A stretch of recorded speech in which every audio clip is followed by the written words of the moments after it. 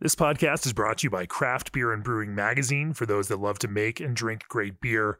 Learn more online or subscribe at beerandbrewing.com or find us on social media at Craft Beer Brew.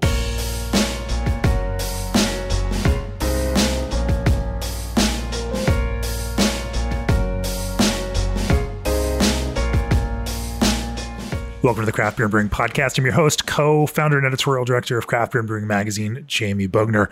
I am on location again this week in the Bay Area of California, sitting in the offices of East Brother Beer Company with head brewer Paul Leshefsky. Welcome to the podcast, Paul. Thanks for stopping by, Jamie. I am thrilled to be out again, traveling around the country and being able to do these things in person. And it's an incredible week that I've got ahead of me. And people that listen to the podcast will learn more about that later on. But I'm not going to ruin any of those surprises. We're going to talk about lager brewing because that is something the East Brother has set out to do here in the San Francisco Bay Area, creating a decidedly old school approach to beer. I shouldn't say old school. I should just say classic and timeless approach to beer, to kind of complement the other cities' beer offerings.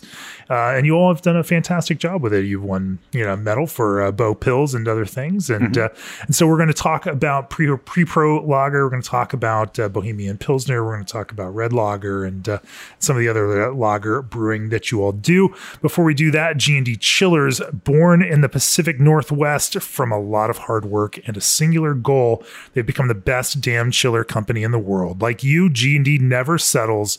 They're relentless and strive to be better every single day because they take pride in the work they do. They are craftsmen who know good enough won't cut it. Visit G&D Chillers at CBC booth 3011. That's 3011. Or reach out directly at gdchillers.com. And I noticed you guys have a GD Chillers chiller out there, don't you, Paul? We do. And I had a chuckle because I was listening to the Cloudburst podcast this morning, and they threw out an endorsement for them. And they've been awesome, great customer service, and we're built to expand with them for sure. Well, I just put you on the spot, and I didn't mean to do that. This episode is also brought to you by RAR North Star Pils, a new base malt to set your compass by. RAR North Star Pils is crafted for brewers looking for a domestic Pilsner malt with low color and low modification. North Star Pils carries overtones of honey and sweet bread, supported by flavors and aromas of hay and a nutty character. Suitable for any beer style, but particularly craft brewed versions of classic lagers.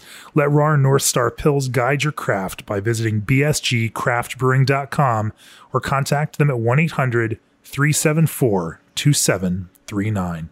So, Paul, give me the Paul history and a bit of the East Brother history. Kind of walk us through East Brother, and then also talk about how you got here and your path through the world of brewing. Cool. So East Brother, we've been here in Richmond for almost 5 years now. Started by Chris Coomber and Rob Leitner. They were neighbors. Started drinking and doing some homebrew together, and just found that they loved it and decided to pursue it further. They stumbled upon Richmond when they were going around looking for locations, and they kind of fell in love with the city of Richmond. It's kind of their motto is pride and purpose, and which we've kind of adopted it as our own. But it says a lot about the kind of the work ethos of the city of Richmond. But as they were driving across the Richmond Bridge, they noticed the East Brother Lighthouse, and so not only they found a location, they also found a name, a symbol. This is it's kind of a working class port town, and and it actually feels a lot like San Pedro in kind of LA, south of LA area. And that it's a place where a lot of that kind of commerce of ocean, travel and shipping and everything else happens. And so, it just definitely feels of the earth here. Yeah. And, Rosie the Riveter was, right in this area. In fact, where our brewery was the area where they used to have the Rosie the Riveter dormitories back in World War II. So, just a lot of industrial history here, and again, back to the pride and purpose. They drove a war effort, and there was purpose, and it just continues. Yeah. To this day. So, and the kind of beers reflect that same kind of ethos. They're not too fancy. They are well made, and they're well crafted, and that seems to be your approach around it. Yeah, and they work. Yeah. So you came out of Siebel and then pursued a professional career from there. Yeah. So after close to 20 years in tech, I had enough of cubes. Was dabbling in home brewing. I shouldn't say dabbling, but a growing addiction to making my own beer. Sure. And decided I need to make a change, and went to Siebel, got my associate's degree in brewing technology, and saw the value in education. And I'm not a spring chicken, so having certification behind what you're doing, sure, following my passion and into a new career. And you've worked at other breweries before coming to East Brother? Yeah, I got my start at Devil's Canyon Brewing Company in San Carlos. They're a contract brewing company, as well as running their own house brand. They've been about 20 years, so they got some brewing experience. But what I really liked about it was I got to brew other breweries' beer and get exposed to many different styles and recipe design and kind of business directions. And yeah, it was kind of exciting. And, it was more exciting going into like the opening night of San Francisco Beer Week and walking down the aisle and being going, oh, I brewed that. I brewed that one. But it was also... There's a nice discipline to that too, where, you need to brew it this way, and you need to learn how to brew it and learn why they brew it that way. So you can reach that goal and have, achieve these kinds of brand standards across all of those things. No, that's... Yeah, we had to hit, I'm brewing someone else's recipe, and I have to hit their target numbers and, live up to their expectations of what they want that beer to be, and, trying to get inside the head of another brewer and what they want and how they want it done. So then you decided to sign on here with East Brother, and you walk in, and they had a framework, for the beer at East Brother, and it was a very traditionally minded framework. Talk to me about getting involved in this and kind of joining midstream where there was a beer program in place, and then finding your role in all of that. Sure. There was a little bit of time to, understand the recipes and what they were trying to accomplish. Lucky, Chris and I share the kind of same brew philosophy, an approach to traditional beer, and kind of being very meticulous about how it's produced and, repeatability from batch to batch. And then, just start taking a look at, I don't want to say, flaws, but how can we make the beer better? And, we're a packaging brewery. So looking at, how long does that beer last in a can? How does it look? How does it taste? What are the aromas? And just kind of making methodical, incremental changes batch after batch and addressing those. One of my first tasks was to come up with a seasonal series, and we immediately were drawn to the lager series. The Bow Pills and the Red Lager make up more than 50% of our sales. And it's like, well, we should do something with lagers. So now I was tasked with, all right, I need to pick 4 lagers, out of an entire list. And it was fun because it was like, oh, what do I want to drink? Sure. But it's also, what do other people want to drink and whatnot. So we should say it wasn't the initial plan for East Brother. The idea was not necessarily, hey, let's build a lager brewery from day one. You've got a whole bunch of 20 barrel fermenters out there that are not optimized for lager fermentation, that suggest that wasn't the initial vision. And then you've got another part of the cellar back here with much, much larger tanks that are definitely geared for that kind of lager brewing. That showcase that kind of evolution of the brewery and the focus as you went on.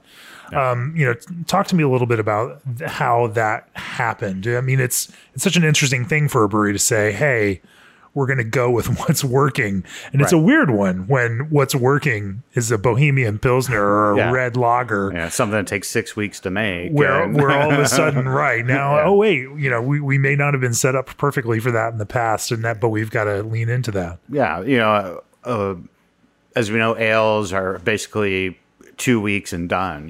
By the time you and you make a fair amount of those too, and you make some really beautiful traditional style ales. Sure. But that 20 barrel tank I can turn 3 times in 6 weeks.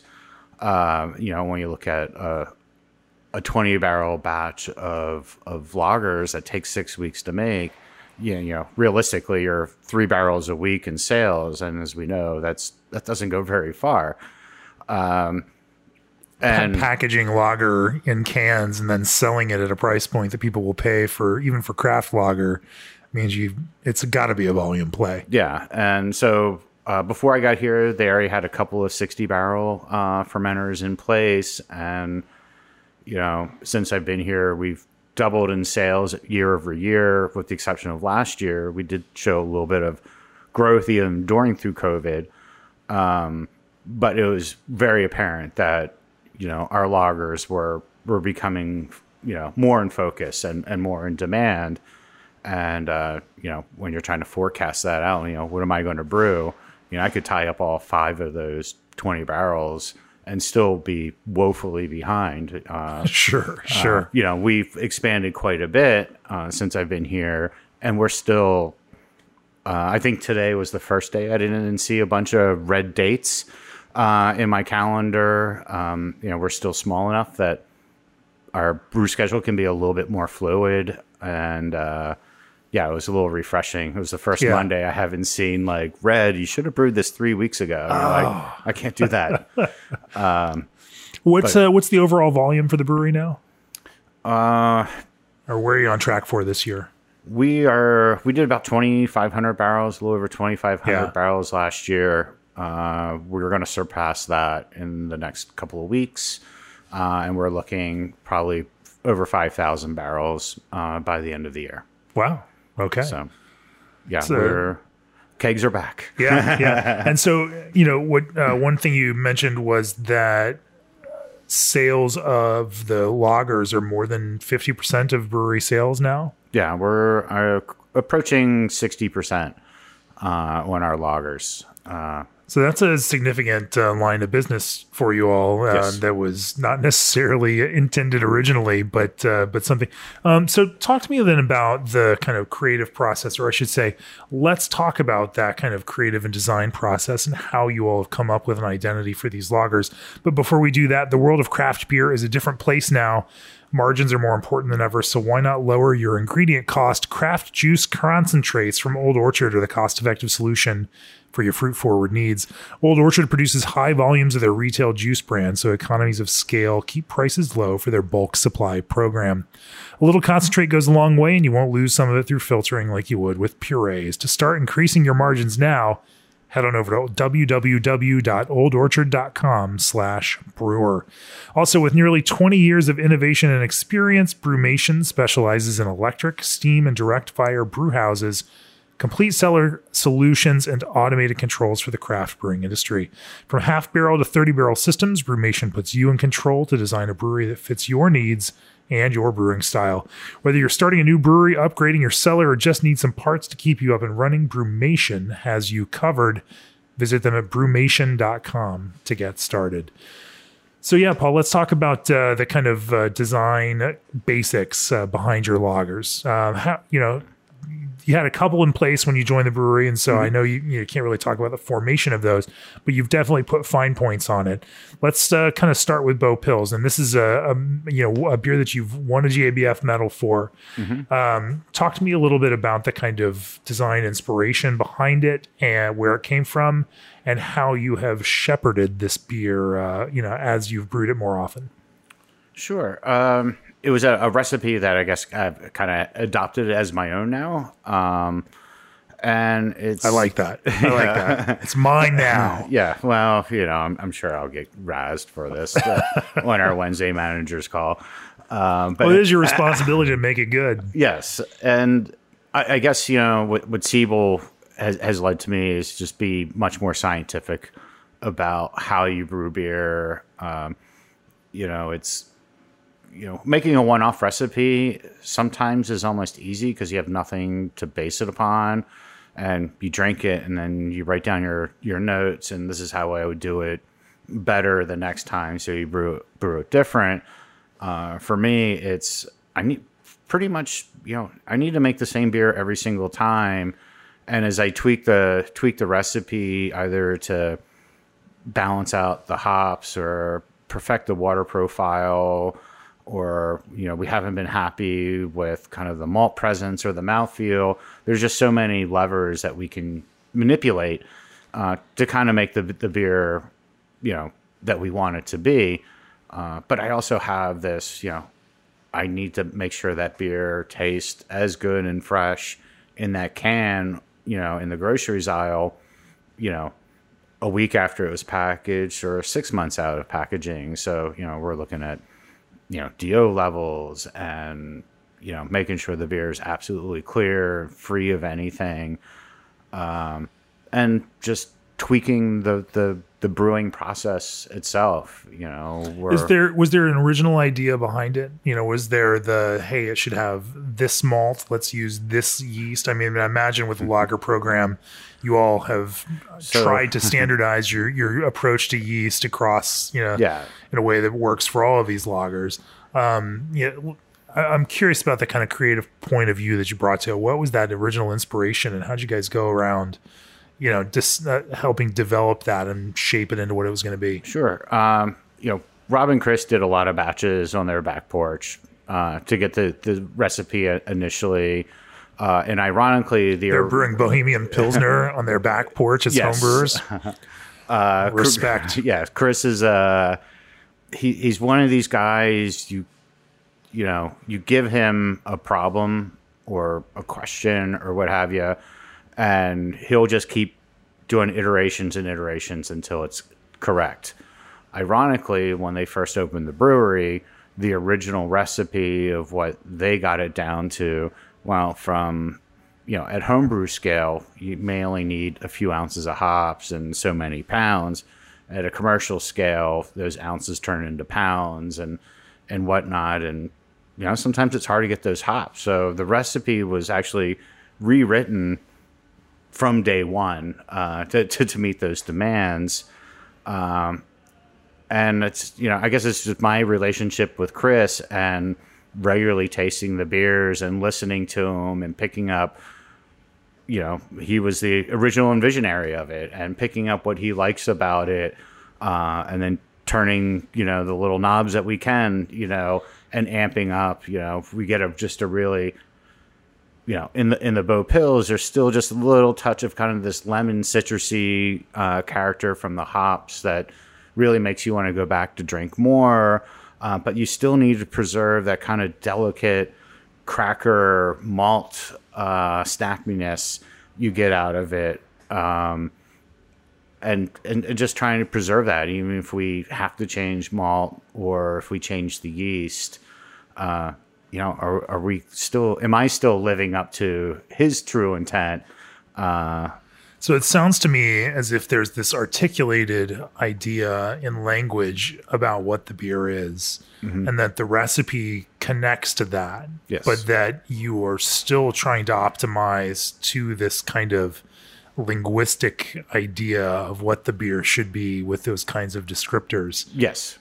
Okay. That's cool. I mean, different breweries do it different ways, and I love diving into what is the definition of that beer? Is it this written description of it? Is it these consistent descriptors that you use, and then do you optimize to that, or is it the recipe? Yeah. And then however that recipe ends up being, that's what the beer is. I think the Bo Pills, falls back onto my contract brewing days. I kind of, in some ways, view Chris as my contract brewer, and I'm trying to figure out exactly. Luckily I've had over 3 years to figure that out, and now we kind of make it really consistent and to what he expects. And, sure. It takes, I don't want to say skill, but just reading between the lines sometimes. Yeah. And What are some of those core tenets? What are the key definition points that you'd set out for it, and what are some of the ingredient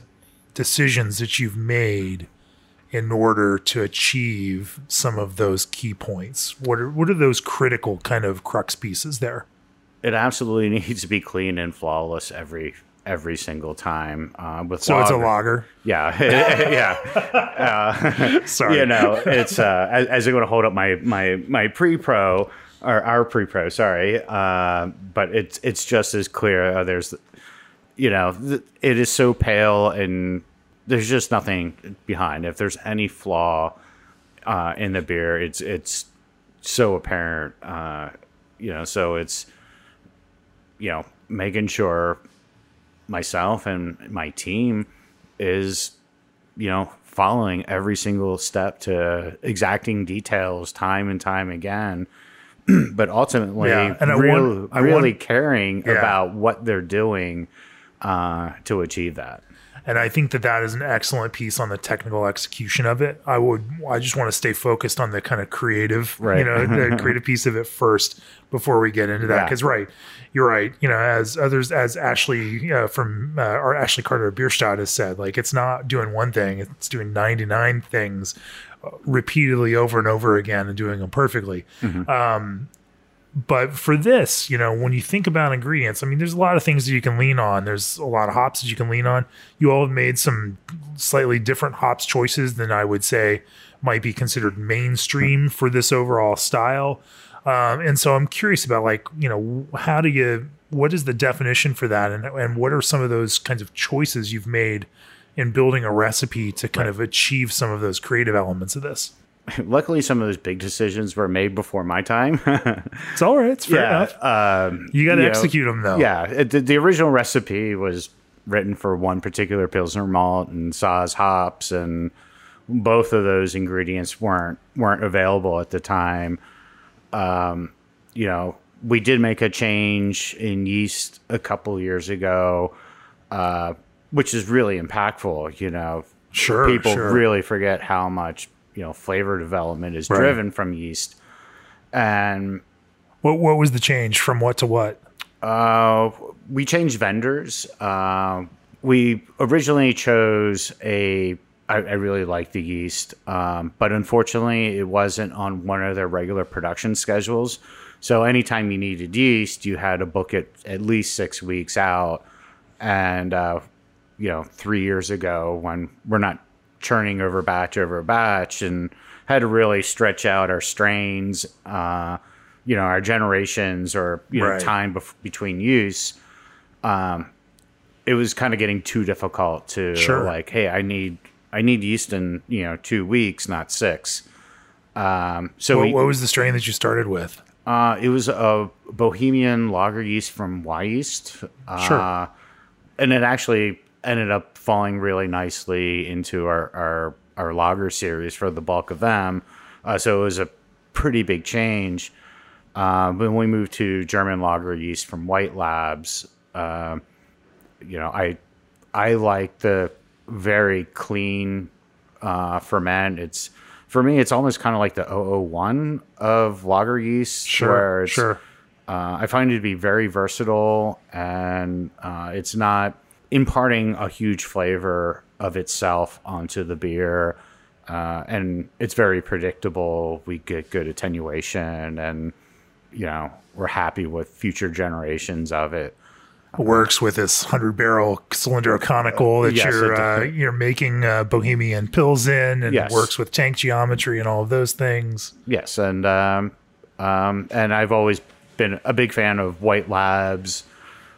Transparency and availability. I can see if it's in stock and when I will get it and choose and blah blah blah. Sure. All those fun brewer things that no one talks about. I mean, those are day-to-day concerns where being having that kind of transparency and visibility also helps you get your job done. Yeah, especially when you're growing. When you're going from 600-700 barrels a year to 1,500. You can, we generate a lot of yeast in the process, but sometimes it's not fast enough for your growth. And so it's kind of one of the deciding factors. But, you know, when we make a change as impactful as that, I never want the drinker coming up at the bar or picking up the 4-pack at their corner store and going, oh, wow, this batch is really different. So you can also have to devise sure, you know, how do I implement this change without anyone noticing it? You know, fortunately, I don't think it was as, you know, flavor-wise in the beer, it wasn't as noticeable to probably 90% of the craft beer drinkers out there. But maybe for us, because we're hypersensitive to what that beer should taste like, you know, so we start blending things in. You know, Bierstadt is, you know, we make 99 changes, you know, over the course of 99 batches rather than one big change. Right. You know, so change, test, evaluate, you know, adjust. Yeah. So we do smaller batches, blend them into bigger batches, and, you know, it's almost like production brewery stuff, right? Yeah. I mean, go figure. Yeah, exactly. But, you know, are we comfortable with the change, and are we happy with the direction? And, you know, if one batch tastes a little bit different and we pull back on that decision, you know, it's still fine, drinkable, good beer. Right. And we go back to the old decision, you know, then, you know, we figure it out, and it's, we're always problem solving. And sure. Yeah. When you made that yeast change, what was the initial and most immediate kind of impact that you noticed from doing that, and what problems or, you know, what kind of impacts did you then have to adjust for? Sure. We ferment very cold. We're always on the lower end of the kind of recommended temperatures that the yeast manufacturers, propagators, give to us. The Y yeast. Why? Keep it clean. Just to slow things down a little bit more? Slow things down, let the yeast do what it's best at. Make it even less efficient? Yeah, so less efficient, slower, but it's also, you know, I kind of equate it as ale yeasts are, you know, that weekend warrior that goes out there and plays softball for 8 hours and is all sweaty and stinky afterwards and, you know, has his own flavor versus, you know, the guy that goes out into his hammock for 2 days in the backyard and swings drinking a beer. There's probably not a lot of flavor change between the two, but, you know, it's the same thing with yeast is, you know, the warmer you go, it throws off more of these esters and flavors. And really changes the character. You know, even if you look at like a Hefeweizen yeast, is you can ferment them kind of low and slow and suppress them, or let it go wild and get this banana clove, you know, phenol bomb. Sure. All from the same yeast. The big thing that we noticed is, you know, our fermentation temperature actually raised up a little bit because, you know, I'm looking at specs of the yeast. And what we found was the beer was fermenting a little bit faster. It was clearing up. It was giving itself a little bit more warmth then. Yeah, and it was clearing up the diacetyl rest a little bit quicker. So, you know, as the, you know, basically production manager, it's like, okay, well, now I can turn that tank, you know, 8.3 times a year versus 8.5 or the other way around. Doesn't sound like a lot, but, you know, all those weeks and stuff add up. And if I can squeeze another batch every now and again, that helps us.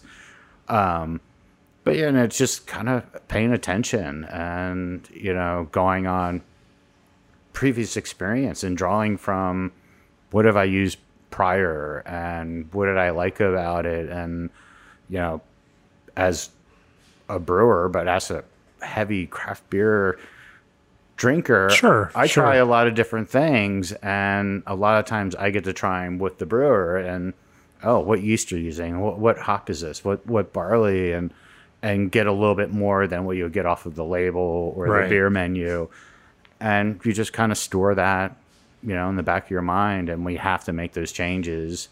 You know, you can remember those beers or revisit them and see the subtle differences. Did the yeast change impact the way that malt or hops expressed themselves in the beer? And did you have to then adjust any of those other parameters in the recipe in order to kind of, I wouldn't say compensate, but rebalance to the new normal? Yes, but we were also in the process of addressing some other changes at the same time. Sure. And we were already playing with,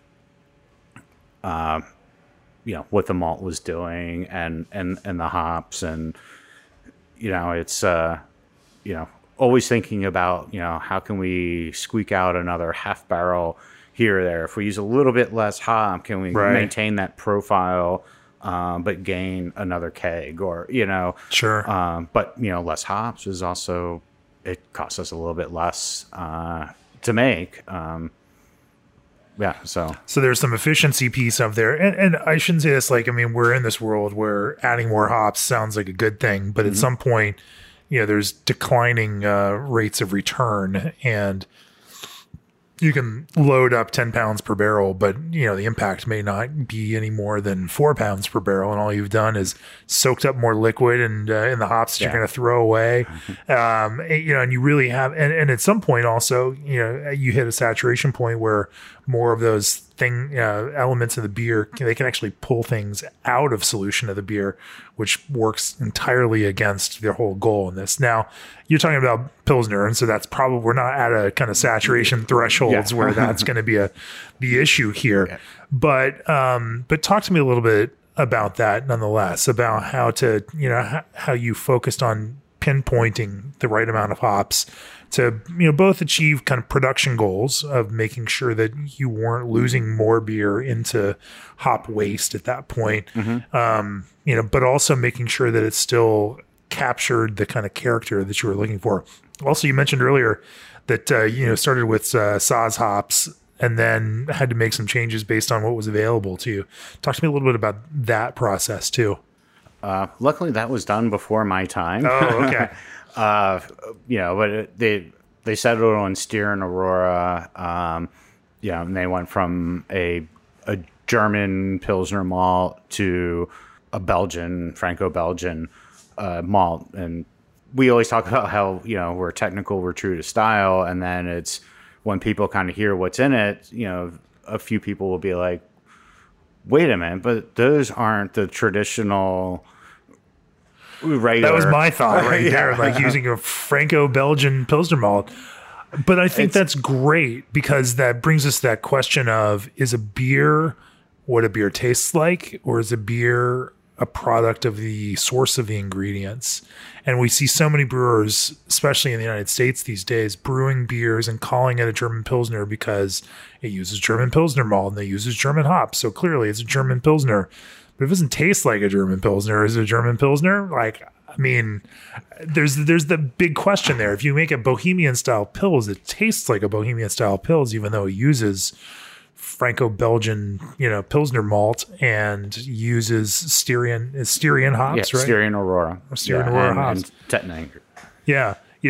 Should we define things by what they are familiar with to the people that are drinking those things, or should we define things by the source of the ingredients for those?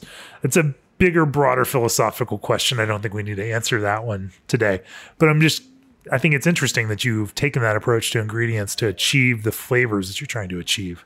We've been going through a lot of Pilsner malt trials right now. Nothing at scale, and we found that continental malts have a very similar flavor profile. There are certainly nuances from region to region, and prime example of that are Munich versus Vienna malts. Essentially the same malt, founded about the same time, two different guys, just a slightly different direction, matching their city's kind of direction and beer choice, and they evolve from that. But what we find is, we kind of like that old world continental malt flavor. There's a little bit more in depth that we just haven't been able to find in a U.S., a North American Pilsner malt. Is it the soil, or is it everything grown around, the climate? Those changes that we don't have here because we don't mirror where this malt is grown there. But we're just not finding that flavor depth or complexity in the North American malt. So, we're picking out what we like and what we think's good and how that balance works. Steer and Aurora, it's still a classic noble hop. Maybe, not directly out of Germany and everything, but in the same vein, it's sure. It's capturing, I think the right some flavor broader profile. idea of Bohemia, right? Yeah. And I guess you could argue that little lemon snap that we get in there is not correct, but it balances the beer out and it makes you want to drink more, and it's light and refreshing, and we like it. So if we like it, then we're going to make it the best example that we can, and every batch is going to be just like that other batch. And as I'm talking about all the subtle changes we make, but no, those are the nice pieces. I mean, I think that as much as and we can run into this. Maybe I'll say it a different way. The farmhouse ale makers have grown comfortable with terroir and building individual ideas of expression. Mm-hmm. Lager brewing is not about building a monocultural idea of one beer and everyone trying to strive towards this singular ideal of what that is.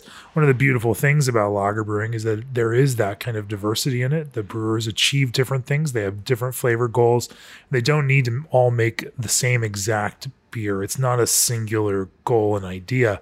And there is room for this kind of expression within, even though it is a regimented thing and even though there are expectations around those parameters, I think that it's a beautiful thing that you find that kind of expression. And so you might find brewers making their, Pilsner with French Aramis hops, and that gives it a certain different thing. I love this. You've got your Styrian Aurora hops, and it adds this particular element that's yours. Mm-hmm. There's a beauty to those. They use Seitz Farm hops, and that's all they use, and that's all they ever use, and it's going to be exactly like this. I love those beers too, but I think that there's this nice piece of finding a character that is also relevant, interesting, and exemplifies a different kind of creative approach to that. Yeah, and we also have to remember that every town had a brewery. Right. We didn't have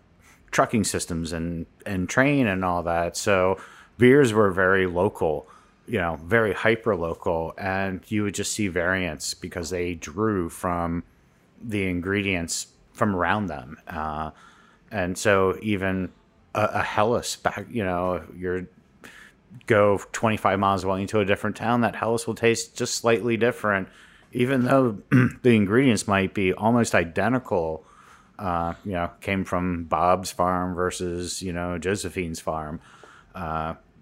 Same malt, but just slightly different flavor, and sure, it's all the little nuances. I love it because I've mentioned this before on the podcast, but Jeff Allworth wrote about Kolsch for us in the last issue, and it was just the amazing thing because if you think about it, like you've got Cologne, you've got Dusseldorf, and you can't find a Kolsch outside of Cologne.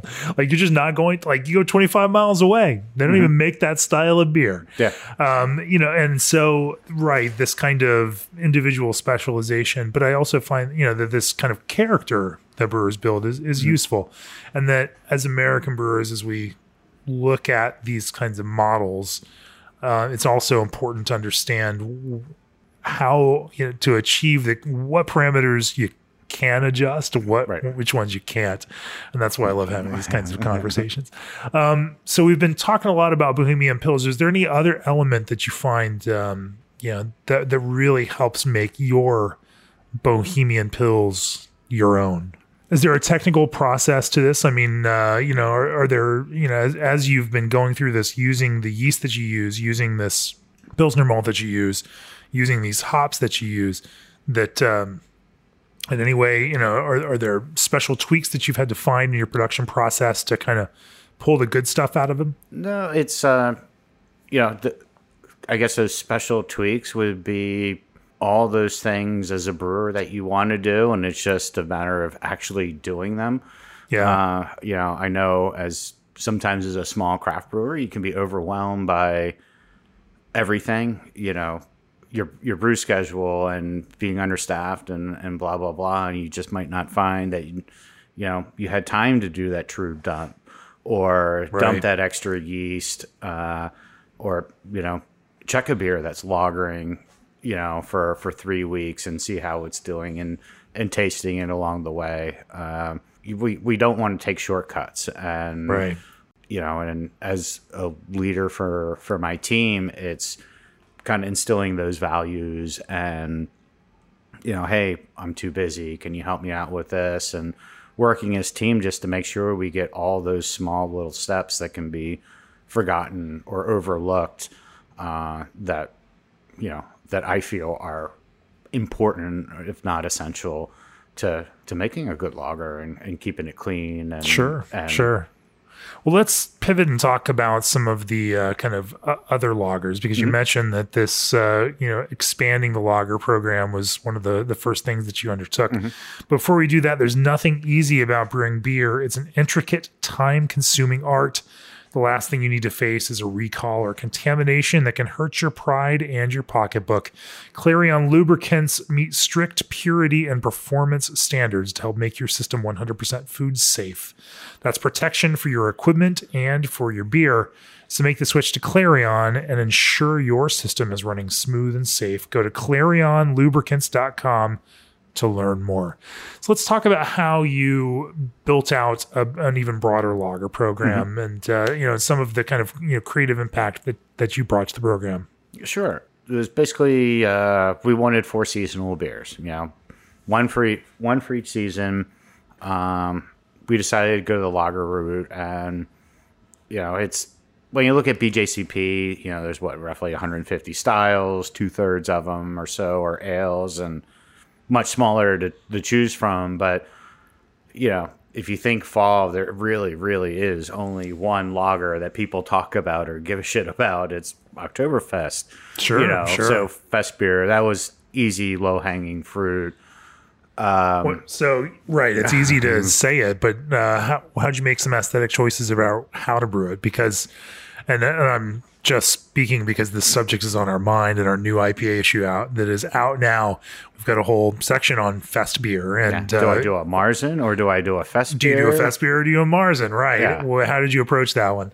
I hit the history books. And plug, you should go read Joe Stang's article about this in the latest issue, because the history is really fun and kind of weird about all of this too. Yeah. It's I just did a presentation for one of the local homebrewers clubs, and this was the topic was Marzen versus Fest beer, and I was like, crap, you know what? Every year I have a hard time trying to get the history straight about Oktoberfest, because it is just kind of wacky. It was started as a wedding ceremony. Then it turned into an agricultural festival that kind of kept this, everything going. And, it was all a brown, dark lager. And then Vienna, Munich malts came along, and then we kind of see Marzen beers being introduced. But at the same time, Germany was saying you can't brew between April and August or whatever it was. So brewers work like madmen in March, hence Marzen beer, to get all this beer in caves and lager it over the summer. And then you had a lot of beer in the fall. Fast forward, it's an ever changing style. So even the Marzens were starting to get a little bit lighter. And then, suddenly Fest beer, because people wanted, a liter of poundable, drinkable beer that wasn't going to assault their taste buds, so they could continue to eat and drink more, be boozy so they could be drunk and have fun and sing in lots and parades and all that. So trying to figure out what the heck is it a should I go super dark? Sure, should sure. I go? And we have the habit in America in particular of ascribing a timelessness to all of this. But I mean, what we're talking about is basically modern history. Yes. If you look at the last 100 years of Oktoberfest, like, you know, the number of different beers served at Oktoberfest 60 years ago was pretty diverse, like weirdly diverse compared to how we look at it now. You know, and then the idea of Oktoberfest as Märzen has become this very Americanized thing. Like that's the beer that they sell to Americans is Oktoberfest beer. And yes, that has some root in history 30, 40 years ago, but even 30, 40 years ago, it was starting to shift to more, you know, pale styles of fest beer in order to, again, have people drink more of it and sell more of it, which smart business. And then, like you said, the export versions were darker and more Märzen-like, which adds more confusion. So, you know, when I say, oh, we're going to do a very traditional fest beer, and you're like, what the heck does that mean? Tradition. Like, you know, right. Are you reaching to 30 years ago, 40 years ago, or 60 years ago? Because those are all different, right? You know, but that's the thing. Like, you know, it's not that these are somehow like written in stone in some history book here. They're constantly evolving, even at Oktoberfest, even in Germany itself. So, you know, right, trying to come up with what a beer, of Oktoberfest beer is, just opens up a whole Pandora's box there. And then, you know, so once I decide, okay, we're doing fest beer, then it's just like looking at recipes and looking how, you know, how other breweries, and go out and taste beers and what do you like about them, and you know, and then the whole time is like, oh, what's my spin? You know, what am I going to add, kind of make this unique and East Brother, and you know, something that I want to drink, you know, every single year. And you know, went a very traditional route. You know, we were still very small at the time. We had big hop contracts, probably more than we need to use. So I'm going to choose from, you know, the ingredients most readily available to me. And then I'm going to pull them together in kind of a unique way to make our fest beer. Ours is, I would argue, probably a little too on the orange side of golden to be 100% accurate. But you know what? San Francisco Giants are orange. Orange is my favorite color. You know, maybe we'll tweak it that way. You know, when you first brew it and taste it, it's like, okay, I like this. And what's the recipe look like for that? We've had a couple iterations, but it's basically Pilsner malt, some Munich, Vienna. I'm going to say we use a little bit of Cara Munich just to give it some color. And as I mentioned before we started this, I should preload. I forget what hops are in it because we brew it once a year. And I want to say it's Steer and Aurora and something else. I know it's Steer. I told you I wasn't going to ask you questions about these one-off beers that you brew once a year, and then I totally lied because here we are, and now I'm asking you about that. Which is a totally shame because we just brewed ours just a couple weeks ago. Which is why we were talking about it in the magazine and now talking about it on the podcast now, because this is the time. That's right. Oh, I lied. Sorry. It's all Middle Fro. Oh, okay. Probably because never mind. I don't know why I went with Middle Fruit, but it seemed like the right hop at the right time, and ran with it. Since the original recipe was written, Admiral Maltings in Alameda opened up, and Craft Maltster over here, for just a little bit further south from you. Yeah, exactly. 15 to 30 minutes, 45 minutes, depending on traffic. First of all, if you own a brewery, never tell your head brewer that cost isn't a problem on anything. Right. You know, but I saw this opportunity. It's, you know, a lot of brewers don't actually get to see how malt is made. And we have that resource right down the street. I like the malt. I like that it's all California grown. It is absolutely the freshest malt that we can get a hold of, and something with fest beer, it was an easy sell because it really is still kind of a festival around the harvest and what's been grown in the area and highlighting the bounty coming from out out of that. And I like the malt, and they have. So which Admiral malt do you use in this? Because it's not all the malt, is it? You're still using your standard Pilsner base malt? No, we use the Admiral Pilsner malts. Okay. Midway, which is their Munich, and Pacific Victor, which is their Vienna malt. We do use a little bit of Environment Cara Munich in there, but really for nothing more than just to enhance. I was just going color. to make a snarky joke about, using small amounts of craft malt just to make the marketing claim towards it. But no, you're going all in. I am, friends with the founder, and we hang out quite often. And I always ask them, what percentage of your malt do we need to have in the beer? Because they will only serve beer made with their malt over their tap room right there at the malt house. Malt house, yeah. Thank you. And but I that's kind of cheating. It's we're like selling 24% of your brewery to a multinational concern, so that you're underneath the 25% cap, right? Yeah, okay, exactly. I get you. And but I really like the malt, and so it was an easy transition from the original recipe into that. And it just we're sitting here drinking the pre-prohibition lager, and I think that's a great example of something off the shelf that you can buy versus something fresh and local, and all the flavor nuances that it brings. And I think it just made the beer great. I think it was a pretty solid beer, the first batch, and good first pass at a recipe, and took away some thoughts of how we could brew it better the next year. Luckily the iterations are once a year, so people don't really remember what it was exactly. So we have a little bit more leeway, but yeah, we just we've been able to kind of find, we're really happy with it. And so talk to me about that, because you come out of using a pretty standard Pilsner base malt in a lot of your lagers, and then you start using a craft malted Pilsner that of American grown barley grown in the state of California, malted by a small craft maltster here. And are there floor malts? Floor malt. So it's all floor malt.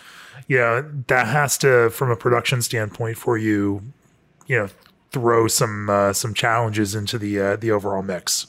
Yes and no. But what are the points of difference between using craft malt and using the kind of continental malt that you were much more familiar with brewing your own lagers?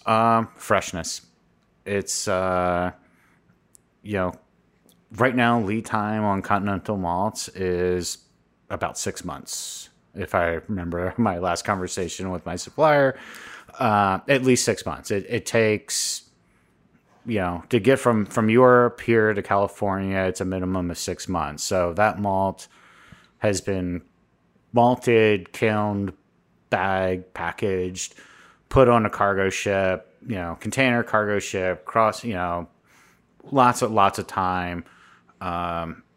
With the craft maltster, it's coming off of the field, it's malted, and sometimes you can still kind of feel the warmth from the malting process, or from the kilning process in the bags. I joke with them. I'm like, you should do little bundles of this so we can make it car air freshener, because we'll get a pallet of malt, 2,000 pounds. When it comes into the building, even in our large space, you can smell the malt. You're like, Rob and Chris have come in, and you're like, are you brewing today? And I was like, no, we just got malt from Admiral. And it's, that freshness that you're smelling, and then we're using it right away, and we're trying to capture it all in the beer, and it just translates. It comes through. The comparison I like to use is, with the pre-pro, we were using kind of a generic 6-row barley that, maybe took a year to get to us. And we started using Admiral's Atlas, which is a locally grown 6-row when I first tasted the They're beer, locally growing 6-row out here now. yeah, for generations. Ben Work, it's been in his family. You hear that, Matt Riggs? They're growing 6-row out here too. Yeah. They're keeping it alive. It's only been used for feed since Prohibition. So there's a good chance that, that first batch that we got was the first time that 6-row had seen to be made beer in almost 100 years, which is awesome. But I was like, when I first tasted this beer, and I was like getting honeysuckle and clover and all these just really delicate, nuanced flavors. And it dawned on me, and I was like, I'm tasting everything that helped germinate that barley in his field, because it's a reflective, the bees are pulling pollen from X, Y, and Z close to his fields. And I was kind of tasting that for the first time, and it made the beer. And then you kind of translate that across, all their malts. They're all coming within the state of California, and good farming practices, and it just comes through. It's great to be able to like use the best ingredients that you can all the time. Sure. It's like if I was a chef, I could go down to the dock and buy that fish directly from the fisherman, or I can buy it, been sitting on ice or frozen, coming from wherever. Sure. You're going to taste the difference between those two pieces of fish. Now, on the flip side of that, sometimes it's not about that intensity of flavor or that biggest, brightest kind of bouquet from it. And sometimes you don't want it to be that loud. Sometimes you want some of those subtle characters, especially in the kind of lager beers that you're brewing. In that kind of scenario, have you found that you need to dial some things down a little bit when you're using this kind of craft malt in that kind of space? Or you just lean straight into it and say, we're going for it. We're going for it. Sure. It's there. Why do we drink lagers? Or, what makes a good lager from a bad one? And, you look at malt bills, and most lagers are really less than a handful of malts. Right. You see something more than 3, 4 is probably rare, until you get into the the Baltic porters and whatnot. You're talking about 3 or 4 percentage points. Different malts. Of total different malts, right? And a lot of time, our Bow Pills uses 2 malts. Yeah. And one really is, I don't know, it's not I wouldn't call it a process aid, but it's kind of, we're enhancing one of the aspects of the beer, carapils, that we like, or makes it a little bit more desirable. Pre-Prohibition, it's 1 6-row malt and flaked maize, and how do you coax? I want as much flavor impact as I can from that malt, and I still want to balance it off of an appropriate hop, bitterness and flavor and aroma, and you never really want any one of those cast of characters to outshine the other. The malt tastes good because you have enough supporting hop there to, balance the sweetness and make your senses more attuned to some of those flavors. Everything has a purpose, and just, it takes a lot of restraint. Yeah. So as I'm thinking about this, you mentioned using middle fruit in this, and you just used middle fruit to use middle fruit, but the first time that this, 6-row or your floor malted Admiral stuff comes in for your fest beer, and you start thinking about the way that those things are going to go, you've designed this recipe in your mind based on the assumptions that you have around how these things taste and how those aromas reflect themselves. And then you get those actual ingredients in, and they're maybe a little bit different, maybe a little brighter, bolder, more present than you expected them to be. How does that impact? Do you make creative changes on the fly? Do you rethink some of these things? Do you then brew and then taste and smell and then make the adjustments after that point and then try to tweak and fine tune? What does that creative piece of the process look like? We just brewed it, and then it's at this point we only had 2 batches. We had last year's batch, which I probably still have. Well, that's 4 years ago. Probably still have in the cooler, and you brew the new batch, and all right, let's go do a little vertical, and that can from a year ago is probably a little oxidized and more authentic German now. But we can look the way that all those beers taste after they put them on a ship and ship them over here. But there's usually enough of the flavor there to remind you what you really liked about it or what you wanted to fix. And then you do this, the new version, and okay, how did this go? And then what am I going to do for next year? And more importantly is write all that stuff down, because if you don't keep the notes, in 42 weeks when you're making those purchases decisions on stuff, you're probably not going to remember what you wanted to do. I see no wrong in going after the freshest ingredients as possible. There's a good chance those nuanced flavors that you were seeking in kind of like the regular generic, more readily stuff, it's just more pop and delicious, there, and you appreciate it more. I also find it interesting as that beer ages, those things you were most excited with, and it kind of is stepping down week after week after week, and it gets to a point you're like, oh wow, this reminds me exactly what it was last year, and you're like, oh, I kind of gained like 6-8 weeks of freshness, and being something really excited about something, to versus like, oh yeah, this is a good beer, it's a good representative of what it should be. Drink fresh beer, please. Over time, it'll turn back into that thing that's just as good as you remember it. But if you want it really exciting, drink it fresh. It's we live in the land of sourdough, and you buy that loaf of sourdough fresh from the bakery day one, it's fantastic, and then the next day it's a little bit more muted, and after a while it almost kind of just tastes like stale white bread, and go for the flavor. For sure. Well, we're getting on a time here, Paul. In the big picture, what's next for East Brother? What beers are on the horizon? What are you excited about most to pursue creatively and technically here in the future? That's a hard question, because right now it's been all about keeping up. Yeah. We did okay last year. This year, kegs are back and it's turning on. We seem to still be selling the same number of cases and canned beer as we did before. But I'm looking... And then draft is just getting layered in right on top of that. And people need to restock. We are taking a look at a couple of different styles of, I don't want to say like, in lack of better terms, maybe like an everyday beer.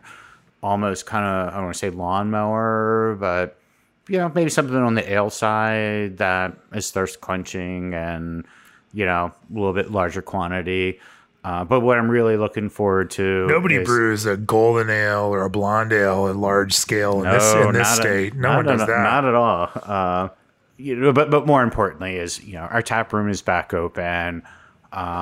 It's filling up again, and we're almost out of the summer push. So I should have some free tanks popping up here soon, and I just kind of want to do some fun stuff. We're going to do our Belgian Tripel soon, and I'd love to repitch yeast. That's the only one that is really outside of our normal use plan. So trying to get another use out of it is always exciting. But yeah, I just, we're going to bring our casks back. Yes. Cask ale is coming back. We're about a week away from some English... oatmeal stout, and then we're going to follow that up with some English pale, which I'm excited about.